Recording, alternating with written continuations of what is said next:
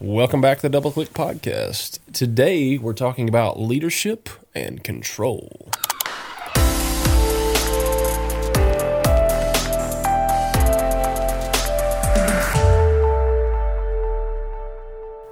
Well, hello, everyone. Thanks for joining us again. Before we get too dove in, wow, that was great. Too dove in. All right. Before we get too deep into the conversation, just a couple things. This one wasn't necessarily directly birthed out of like our time with God. This was birthed out of what I would call the actionable part of that. Just me and Justin having one of those conversations, kind of old school, where we used to develop topics, but it's one we kind of felt led to jump into today. The other thing is this: we're definitely not experts on this one. No, because, learning it as we go. Yes, and when we say leadership, just to give that a little context, this applies to everybody on some level. Yeah. Because really what we're talking about are those areas of your life where you are the person who is responsible for X. Yeah. Everyone at every stage of life has some level of leadership. We're not talking about the CEO at the top of the chain that leads every single person. Even that person has a leader above them. But everyone has influence. Everyone has some level of leadership. Yeah, and really, as I'm sitting here thinking through this and just starting like a little pre-conversation, the word just suddenly kind of hit me. This is really talking about a discipleship aspect. Like it's talking about that part of you being allowed by God to play a role in someone else's spiritual growth. Yeah. And to be honest, like we as believers, we're pretty horrible at knowing how to do that. Like it's amazing that God can still use us to draw people closer to Him when a lot of times we get into that role where, it's our responsibility. Yeah. And all of a sudden we make it just so much about us. I think as we were cracking open this topic, it's really about sanctification as the person leading, but also discipleship as we lead others too. So I think it's not only are we discipling others, but the Lord disciples us through this process, which we'll talk about. Right. And I feel like we're already going to dive into this, and just to let you know, like there's none of this just in our pre-conversation we're going to talk through that I think feels comfortable when you're the person leading. We'll use that phrase.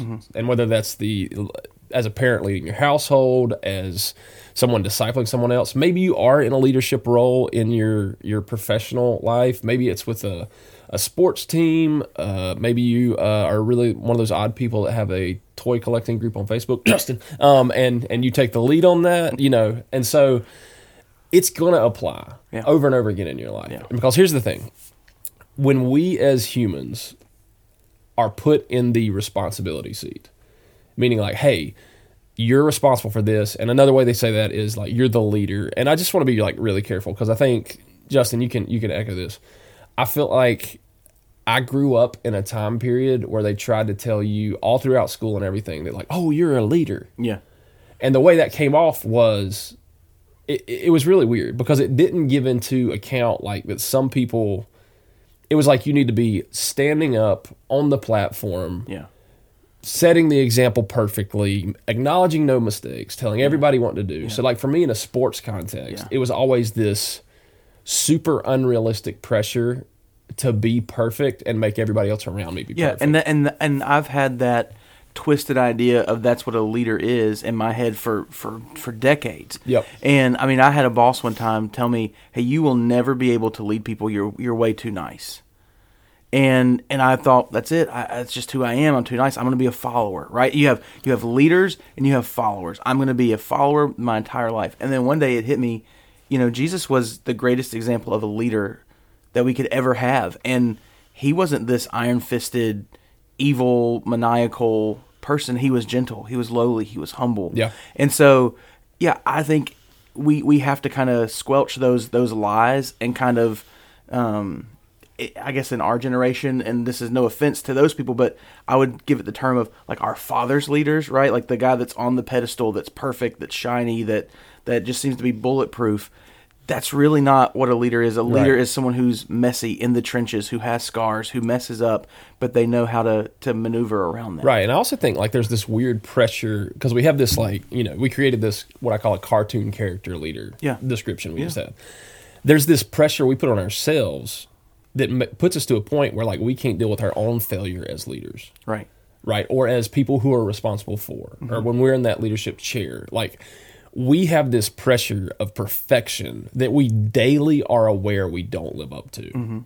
And so it's one of those like where we almost, and maybe this is what helps like creates that fake Sunday morning grin, right? Like you walk in the door and you've been yelling at everybody in the car, just got there, one child doesn't have shoes on, whatever. Right. And you walk in the door like, oh, hey, how are you? Like maybe that's what creates it, is this lack of ability in our minds to go, no, I can be transparent. Yeah. Well, what's crazy to me is the paradigm there is, in my experience, the higher up you go in leadership, quote unquote, higher up you go, then the more of those troubles you face, and the more of those uncertainties, and I'm unsure, like I don't know, that just grows as your leadership influence grows, at least in my experience, that it's not like you get to the top or you become a great leader and then everything falls into place. Actually, things I think get harder the higher up you go in leadership. Yeah, absolutely. Well, I think, let's change higher up. Yeah. The more responsibilities you encounter that fall on your plate. Yeah. Maybe the wider the net reach of your leadership. So diving in a little bit to this, I think that's kind of the tension we want to talk about, because here's what happens, I think instinctively for a lot of us, is once the responsibility falls on our plate, once we're taking the lead on it, I think that's the place where we begin to kick into a few, and this is probably almost everybody, you kick into a few overdrive areas that aren't healthy. Because I think as soon as that responsibility falls onto our plate, we know that it's our responsibility. So that means we need to be in control. And that means we need to get all the credit. Yeah. Good and bad. And so the fear of getting bad credit, the fear of I didn't do what I needed to do, drives us to like take that control fist and tighten it. And it ends up back in that weird situation where all of a sudden, if it's your responsibility, it can be something simple. Like I'll give a great one of my failed leadership is my responsibility for my yard. Right?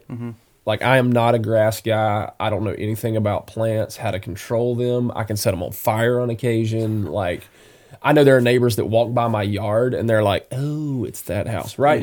But for me, it's like that is a failed area of responsibility or leadership, and I can get in my headspace about it and be like, "Oh no, I just didn't do it," and I can try and be overly controlled about it instead of releasing. Yeah.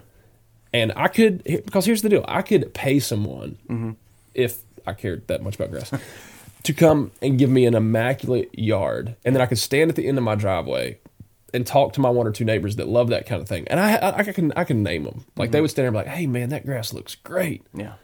Right, and I could stand there and be like, "Yeah, I've been doing a good job." But like once again, I could organize it so that I get the credit, and I'm exhausting that responsibility. And so when we have that responsibility that falls on us, pride is a funny thing. Yep. Because I feel like when we're talking about pride in this sense, it's almost I don't know how to verbalize this, Justin, you'll fix it. It's almost a regretful pride. Like it's one of those, like we want to take credit for it going well, but we always feel beat down that it's not. Yeah. Yeah. I think you said it. We always want the credit. We always want things to go well. When things go bad, and if things go south, if things go bad, and our pride is the priority, our pride's wrapped up in it, then I think it goes back to that conversation that we've talked about before, where our identity is somehow wrapped up in that too. So if it goes poorly, oh man, I'm a failure, right? We've had that conversation. If it goes well, then I'm amazing, and our identity is still wrapped up in that. And both of those can be super unhealthy. Absolutely, yeah. And so here's where I think what we're talking about is when people get involved. Yeah. All of the sudden, you put those things about minor leadership or responsibility things. You take those and let's take it in the context of children or friends you're working on a project with, or coworkers that you're on an org chart you're over. Yeah.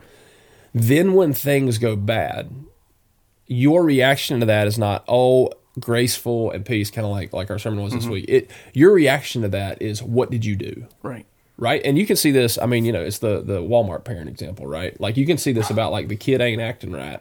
Sorry, Davis County fell out of my mouth. And all of a sudden, you're embarrassing the parent in the store, and I've been there. Right. Like I have been there as a parent. Like let's just confess. And all of a sudden, the parent is reacting out of their reputation in handling the individual they have responsibility for. And so all of a sudden, and it's funny because I've felt myself do it in certain social settings, and I've seen other people do it. It's like you glance out of your eye and you're going, "Oh boy, get up off the floor now!" You're there. Yeah. And it's because that's your responsibility, and all of a sudden it's not going well. Yeah. And so what you start to do is you do a pride recovery. Yeah. Yeah. You're embarrassing me. Yes. Right. It's not about let me correct what's going on.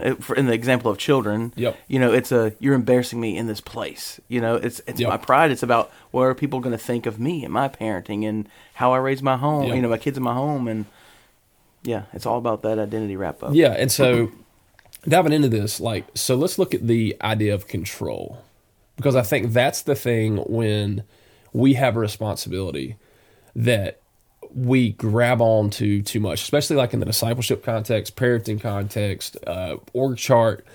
What we want to do is we want to grab control and move to a micromanagement mindset that doesn't enable, teach, or allow people to grow. Yeah. And also, if you're doing that, you don't get engagement either. Yeah. You're dictating. You're not leading at that point.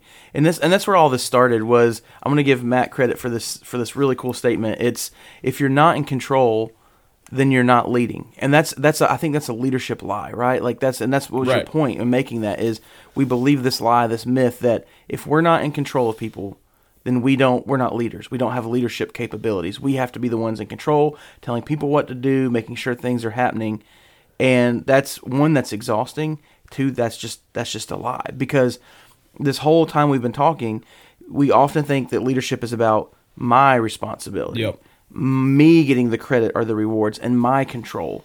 And what we're going to dive into is leadership is meant to be given away, and all of that we're supposed to be giving away responsibility. And when I say giving away responsibility, I'm talking about delegating. I'm not talking about me being at a place of authority, going, "Hey, I'm giving you this to do. You figure it out and go do it." That's not what I'm talking about. But I'm talking about going, "Hey, person over here, I see you have talent and ability.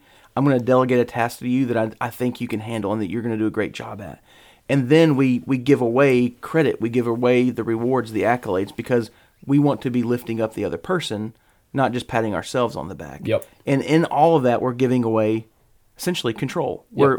That control is not just with us. It's now with a team of people. Right. And so you were saying that and a math equation just popped in my head. All right. So I'm going to put this like super simple. So if you're the lead or you're the person that's responsible, and once again, we're covering many contexts here, and I'm going to go back to a family situation with this. So you have the responsibilities that are on your plate, and you're in a place of responsibility for other people. So let's say a parent and children. And let's take a responsibility like taking care of cleaning the house. Okay, so watch this math equation that happens. All right. So if you are in the control mode because you need to have a spotless house and it needs to be beautiful, and you're going to take control, you're going to oversee everything, you're just going to give orders, and you're not going to teach people how to do the responsibility and take it off of your plate and put it on theirs, all of a sudden you are one person cleaning up after 2, 3, 4, 5, however many people are in your house. And here's the math equation with that. Amount of work, one person can clean up after themselves in a efficient kind of way. But one person trying to order 4 other people around, which is my miss. Right. Like I will get into, like you may have joked about once a month we angry clean. Yeah. Like we come home clean, and the rage clean, and we're not ugly about it, but we're just direct.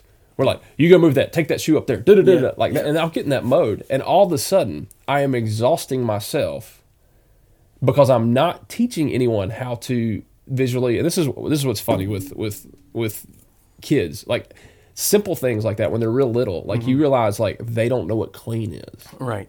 And so you legitimately have to teach them, hey, if this is on the floor, this needs to go to its spot, and so then it goes in the closet with everything else. Nope, it needs to go to it, And so we do that parentally and in leadership all the time, is we sit there and we go, oh, I can't take this off of my plate and put it on theirs, which is a slow process. It's a repetitive process. It requires us as leaders to learn how to have accountable, teachable moments. Yeah. And what that crosses in the Christian realm, now we can do that with our family. Like we can say something that might not sound nice. Yeah. Right? Yeah. But we get into the church world, we get into two different situations, and all of a sudden we don't want to cross that nice line. Or we don't realize we're crossing the jerk line. Because all we're doing is saying, well, you're not good enough. Yeah. And that's not a grace line either. And so we keep dancing between these two realms. Yep. There's a difference between, like you said, teaching, and I think that's a key word in this responsibility in the leadership is leadership is often being a servant and teaching through those moments. If you're standing up straight, just pointing at where things go in the cleaning example, then you're not helping to clean. You're just ordering people around. But if you get down on the ground with your kids and go, hey, look at this shoe. This shoe goes on your foot, so we're going to put it with the rest of the shoes out here on the rack in the garage, like wherever you put your shoe. Like if you explain it, then they understand the why, and you're teaching, and you're a part of that process. And now you're instantly a better leader because you're teaching and a part of that process. You're not some dictator standing on a pedestal just screaming out orders and pointing your finger. And I think that completely applies into the church world, and that's what we call discipleship, right? If I'm standing on a corner thumping a Bible, going, "Hey, you're wrong, and this is what you need to be doing." That's really, people, I guess, can come to Jesus that way or can learn truth that way, but if I'm in the trenches with them, if I'm walking through life with them, if I'm giving them my story, my example, teaching, pointing them to Jesus, getting my hands dirty in that situation, that's what we call discipleship, and that's what we call growing together. And in that process, I'm being sanctified, I'm growing, and they're growing. Yeah, and we're sticking on the cleaning example. We'll stay with that because I think that works really, really well, and then you can apply it out. But it's also like you ask a child to clean their room, and here's what always happens as a parent, right? Like, especially if they're younger and they don't really know what clean is. And you say, hey, clean your room. I'm going to come check in 30 minutes. So you give them a task. Then you walk up there and the room's not clean to your standards. Right? Because it never is. It never is. Okay. Which is funny because I always, never mind, we're in a different conversation. And so you walk in there, and so then your reaction is, and this is where you got to be careful. This is where it becomes a journey. Are you going to look at what was done well and for learning points and say, hey, you did a really good job here and here. This goes here and this goes here. And so next time, make sure that goes there. Oh, okay. But what do we as parents like to do? Point out what they didn't do right. Or let's get worse. We take it back off of their plate. Yeah. And we'll go, you know what? Just go downstairs. I'll take it. Yeah. Right? Which is even worse. I've never done that. No. We never do that. We're the most patient, perfect parents ever. That's right? So really, as we're talking through this, I think when you get to the discipleship context, like you're leading group, you're talking to a coworker, a lot of times where that applies is we look at where we're at spiritually. And this is one thing that I struggle with, all believers struggle with. We forget where we were previously. We forget the journey God had us on. And so we look at somebody and we'll look at the high offenders, like especially if it's like in the sinfully language, whatever, and we'll immediately like drop the hammer. Yeah. And forget, wait, God has to lead them to this. Yeah. Like me just pointing out the errors and trying to take control and set boundaries for them doesn't always work. Yeah. Like that's not how relationally somebody grows closer to God. And so a lot of times we will put our, we can have another conversation on this. We'll put our secondary kind of things that have helped us spiritually focus as, we'll put them in that sin category, and then they become the law, like Old Testament style. And all of a sudden, well, you can't do this, this, and this. Instead of, you know what, I'm going to journey with you through this. And it's your responsibility, and I'm going to give you feedback, and you have to accept. Here's key leadership responsibility principle. Anything that you take off your plate and put on somebody else's plate so that they can grow is not going to be done to your standards. Get over it. Right? Yeah. Yeah, I go back to the cleaning example. You know, my son, who is 7 currently, may not clean his room to the standard that I want him to clean. But the goal would be giving away that leadership, giving away that influence and that directive. If I come home and he goes, hey, Dad, I cleaned my room today on his own, right? To me, that's the win. In the same way with discipleship, if you're with someone and they're walking through their faith, it may not look like yours, it may be different, but if they come to you and go, hey, man, on my own, I opened God's Word today and I studied it. And that quiet time may not look like yours. It may not be as disciplined as yours.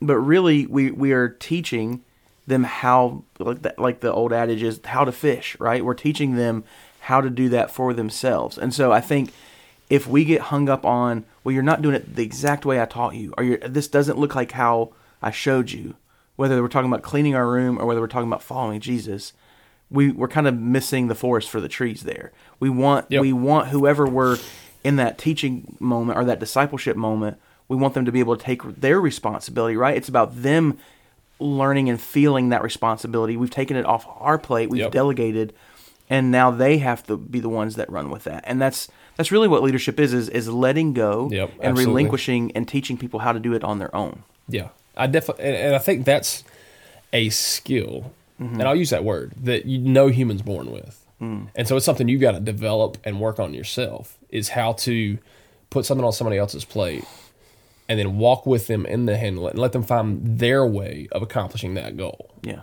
And in my experience, there's a lot of failure in that journey. Oh, absolutely. And you can't be afraid of that. Fear of failure. That's where we're going with this? Yeah, maybe. The other thing I'll say is this, and this is, I think parentally, I heard this at a conference or whatever. Somebody was talking about something, and they were talking about, it might have been cleaning. Maybe that's where I mentally stole this example or whatever. And they were talking about, as a parent, you have very few chances to speak with urgency and it be heard. So use it wisely. So, for example, cleaning example. Go up, kids clean their room. All of a sudden, they've set something in a situation that's a fire hazard, right? Like they shoved paper on the light socket switch or whatever. At that point, you want to use a little bit of urgency. And that's where that control aspect, where that's a bad thing on the other side, but you want to let them know, hey, this is going to burn the house down. We don't need to do this. Right? But you want them to hear you. But if you walk up there and you use that same urgency with shoes not being in the right place and clothes not cleaved and what did I just say? Clothes not being folded, like all those things. And so back to the spiritual aspect and the discipleship and the leadership at work type thing, you want to allow them to take it. But hey, if they're moving, getting ready to fall off a cliff, you want to go get them. Yeah. But you want to be heard, because if you're communicating with and that gets back into that control, micromanagement instinct we all have, where we just nitpick to death, and then all of a sudden, we can't warn them they're getting ready to go off a cliff. Yeah. Hey, if you cross that line, your job's going to be in jeopardy. Yeah, if we do it all for them, they never learn. Right? And the same in leadership, the same in discipleship, whether it's the business world, the church world, whatever. If you don't let people kind of, find their legs and fail a little bit and succeed a little bit, they'll never learn. They'll always lean on you as a crutch. And so we have to be able to relinquish that control. Yeah. So here's a challenge as we close out. As you're driving in your car, walking, listening to this, whatever you're doing, mentally right now, think of relationally somebody that is, quote unquote, under you in leadership. And then ask yourself this question: how can you relinquish control? What specific thing, specific area are you going to relinquish control and practice? Because that's what we have to do. Are you going to practice really discipling them, growing them, and leading them in the right way? Well, that's our challenge for you this week. We thank you for listening. Once again, if you have questions, comments, you would like to tell Justin that the Muppet Christmas Carol is terrible, email us at matt@richfork.com. Yes, I'm still on that, Justin. Justin@richfork.com. We thank you for listening and hope you have a good week.